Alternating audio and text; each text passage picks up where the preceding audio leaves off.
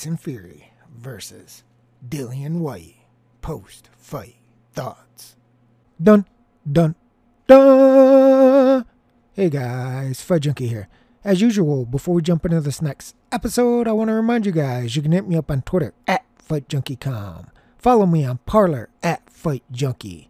Listen to me on Anchor, Spotify, Google, Apple, Amazon. Basically, anywhere you can find a podcast, I'll be there. You can also subscribe to the YouTube channel. Oh wait, hold up. Scratch that. YouTube deleted my channel. Let me think. Okay, I got it. You can also subscribe to the Rumble channel. Rumble.com/FightJunkie. Want live stream? Twitch.tv/RealFightJunkie. Tyson Fury wins inside.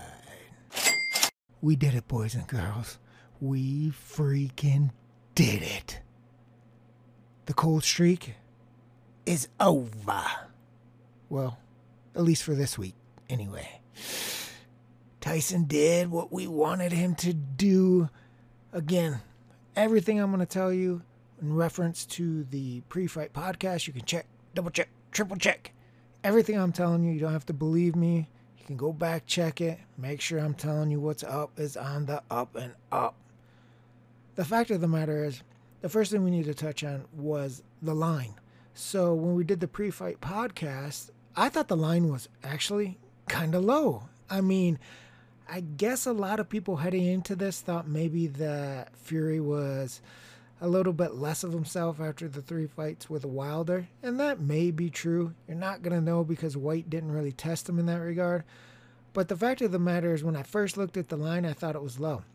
What was interesting, and we're talking straight lines, what was interesting was as the week progressed and come fight night, the line had actually dropped even more, depending on your book, in favor of Whyte. So that means the money was coming in on Whyte, and Fury's line continued to drop. That was really interesting to me. Of course, after the fight, a lot of people all of a sudden thought that Dillian Whyte was just a total turd, a run-of-the-mill heavyweight who never had a shot in hell of beating Tyson Fury. But that's not what was really going on when you look at the public money and where it was shifting. It was all on Dillian Whyte heading up to the fight. So I thought that was interesting. It's not uncommon, to be honest with you. It happens a lot. There's a lot of emotions involved when you're betting your cheddar, your hard-earned money. And so I think that was what most of that was, what it was about. I think a lot of people thought Whyte was going to be able to do a lot better than he did. I saw a lot of calls for Whyte to win by knockout. Again, we touched on all of this, his chances, the opportunities he had, how would he be able to accomplish these things in the pre-fight podcast. So I won't go over them too much right now. Again, if you want to listen to that, you can check it out on Rumble. But it was always going to be a difficult task, in my opinion, for Whyte to win the fight, specifically by knockout, even though that was probably the best chance he had. Obviously, the line was if Whyte was going to win, it was going to win inside. That's another reason I'm not sure why all the money was coming in on Whyte straight. That was kind of an unbelievable way to play Whyte, because he was never going to do what he needed to do to win round after round after round consistently to be able to beat Tyson Fury on points. If he was doing that kind of damage to win rounds, then he would probably be hurting, dropping, and potentially knocking Tyson Fury out. Now, that didn't happen, but we said if you like Whyte, you're going to take him inside. That was the way to play him. Apparently, everybody jumped on the bandwagon of Whyte, and they took him straight, which makes no sense. Even though he was the underdog, you could get the better line and take Whyte wins inside. But the issue here was Whyte isn't a volume puncher. I think I actually used the term windmill in the pre-fight podcast. Like, he's not going to throw a whole bunch of punches and set himself up to miss a shot, miss another shot, and then land the third shot. That's not how he fights. And if you're one and done, which he was in this fight, you saw this time and time again from the first round on, which why the hell did he come out as southpaw? That right there, let me touch on this really quick. Like, if the game plan, if this wasn't just something that he pulled out of his ass and came out and switched southpaw, if this was a game plan going into the fight to switch southpaw, that was already a red flag on the wall, because you don't think you're good enough in your orthodox stance that you have to go out and switch into southpaw, which obviously he was not very good at in the southpaw stance either. So you saw immediately in the second round he came back as orthodox, and Tyson actually switched to southpaw in the second round. But I thought that was a red flag right there. Like, why all of a sudden are you doing a southpaw dance here? It reminded me of one of the old Rocky movies where he trains to switch southpaw, and then during the fight he's like, no tricks, no tricks. And so he just stays with, or he trains to switch orthodox, I think it is, because Rocky's southpaw. So he trains to switch orthodox, and he's like, no tricks, no tricks. And so he doesn't do it. But yeah, so he went back really quick to his orthodox stance, and it didn't prove to do much better in that regard. But the fact of the matter is, we touched on, he doesn't throw a lot of punches. So if you don't throw a lot of punches and you're not Deontay Wilder, and you can only rely on one punch, the odds are you're not going to beat Tyson Fury. Wilder was able to get away with it because, again, he's a much bigger guy than White is, and he has tremendous punching power. Even though White can crack, he's not on the level of Deontay Wilder, and we said that in the pre-fight podcast. So for him to think it was just going to be one and done, that would be enough to get the job done, well, you saw that didn't happen. Of course, Tyson Fury was pretty much controlling the entire fight. I don't think the fight was actually too entertaining. I think Tyson Fury was pretty much in control, if not dominant. I mean, it's not like there was a lot of leather landed from Fury onto White, especially early, but you could see he was breaking him down. Especially when he started going to the body, I said, here we go, we got a shot for this. Now, the uppercut, boom, blasted out. I know some people were talking about that Tyson landed the uppercut, then the push, and that's why White went down. Then he hit his head on the canvas. None of that. Well, let me say this. He didn't hit his head on the canvas. That's the first thing. The uppercut landed. That put him straight up stiff, stanky leg. It was over right there, folks. If you want to say the push is illegal, I won't argue with you. If you want to say if the push helped him go down to the canvas, I won't argue with you. But if you think the push was the deciding factor in the fight, I will argue with you.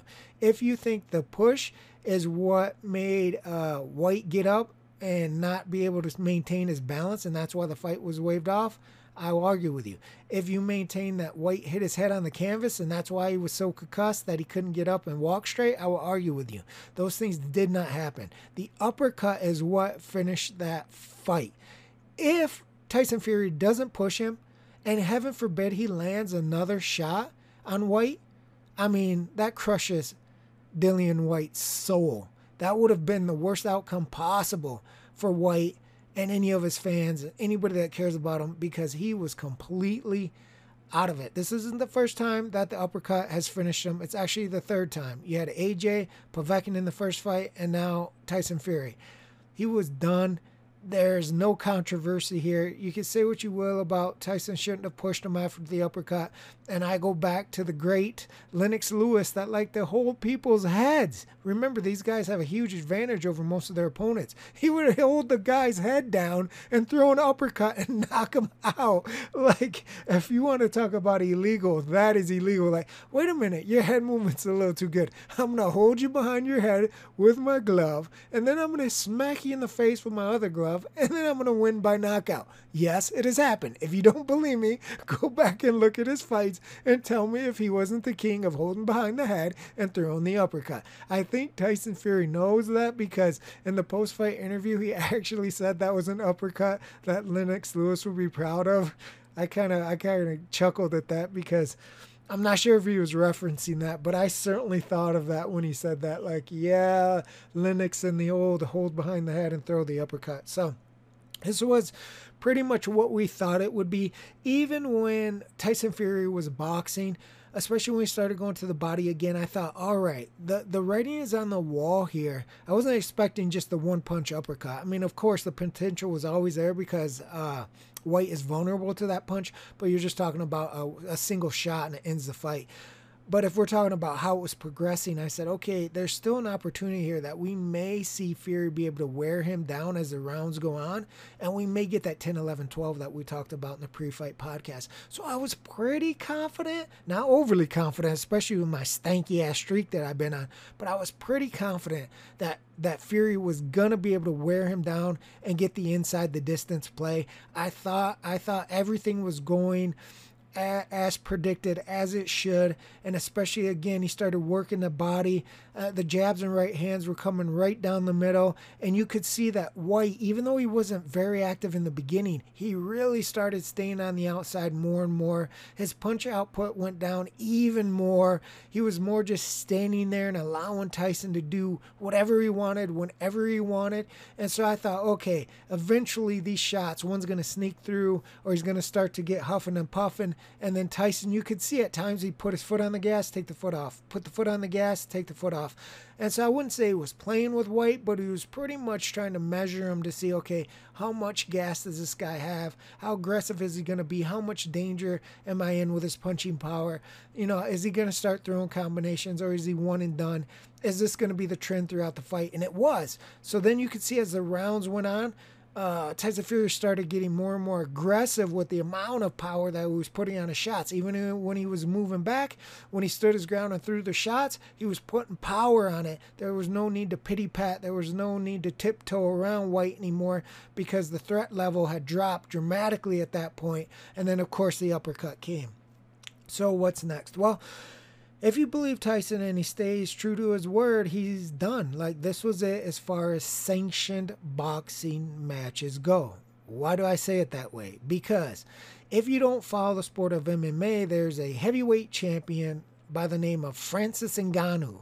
And this is the guy that Tyson Fury wants to fight next, but in an exhibition / hybrid rules type of fight, where it's boxing rules, but they wear MMA gloves, which if you don't follow the sport, MMA gloves are 4 ounces. So this is something that he's looking to do. It's something that he wants to do. It seems to me like he wants to go into wrestling, professional wrestling. Also looks to me like he wants to do exhibition fights, aka Floyd Pretty Boy Money Mayweather type of fights, where he can gather a lot of cash, put on some fun fights, and not risk his undefeated record. I think that's probably what we're going to get, unless there's something outside of the ring that really starts to creep into his head. He's no stranger to his battle with mental illness. He spoke to pretty much everybody that would listen about what he went through and how important boxing, and not only boxing but just training, is to his mental health. So that's interesting to me, because I'm curious if he doesn't have something lined up. He doesn't have mega fights. You don't have the roaring of the crowd. There was like 94,000 people there tonight. Like, how does he maintain his mental health there? Hopefully he doesn't fall back into the drinking and the drugs and all the issues that he went through before. So I'm not 100% sold on him being 100% fully retired. I think he's going to have to do things that keep him occupied again, whether that's wrestling, whether that's exhibition fights, however he wants to work that. But I think he needs to be in the gym. I think he needs to be active with things that get his blood pressure pumping, gets him going, gets his blood, his heart pumping, and allows him to maintain his mental health, because that was one of the things we talked about in the pre-fight podcast, because he announced this before the fight was even taking place, that this was the last fight, was that his dad said, he always worried about Tyson not being able to retire in time, because this is what keeps him going. And so there is the possibility that when all is said and done and, he goes back to the quiet life and all the bright lights are no longer there, can he maintain that desire to go to the gym every day when you have nothing on your plate, no big fight, no big money fight, nobody screaming your name, like all of these things that all professional athletes go through. That's why you see most of them come back or stay in the game too long. It's like a drug. It's addictive. And so I worry about that with him. Hopefully there are things he can do outside of a sanctioned boxing match that keep him interested enough to keep his physical and mental health in order, so we don't see some type of relapse, or maybe, he balloons up or comes, a couple, 2, 3, 4, 5 years out of the ring and then has to come back because he's not in the right place mentally. I don't think anybody would want to see that. He's always going to garner the bigger paydays. It doesn't matter if he's out for 6 months or 6 years. I mean, truthfully, if he goes out on top like he is, there's always going to be somebody out there that's thinking, I can catch Tyson Fury at the right time. Maybe he's out of shape. Maybe he's not right mentally. Maybe he hasn't been in the gym. Maybe he hasn't been active for 2, 3, 4, 5 years. And they're going to try to cash in and call him out and try to cash in on his name in hopes that, hey, I can beat this guy. And, anybody that follows the sport would know what the real deal was, but still, it happens. And so that's a concern if you're a Tyson Fury fan. I'm not quite sure how that's going to play out.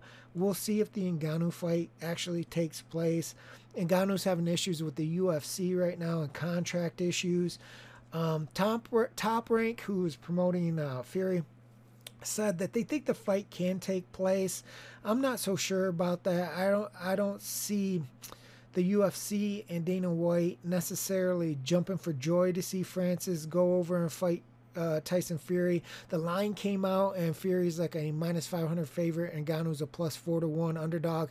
If you don't know who Ngannou is, he's considered a striker, even though he won his last fight by wrestling, but he had 2 bad knees going into that. But he's considered a big, powerful striker. If you didn't see them two next to each other, I mean, he is a big dude. He's not as tall as Fury, but he's a very muscular, strong guy who's known for his punching power and knockouts. Very dangerous on the feet. And so with 4-ounce gloves and a boxing rule set, people are thinking, can he land a Deontay Wilder type of punch? And so that's the intriguing part of that fight. Of course, Fury is favorite. Most people think that he could box his socks off, wait for Ngannou to tire, and then drop the hammer and put Ngannou out. Ngannou's shown a tremendous chin in the UFC, but again, he hasn't faced a all-around, professional boxer like Tyson Fury, who's faced and beat the best in his era. That's the other thing. I hear a lot of people talking about that Fury's the greatest of all time.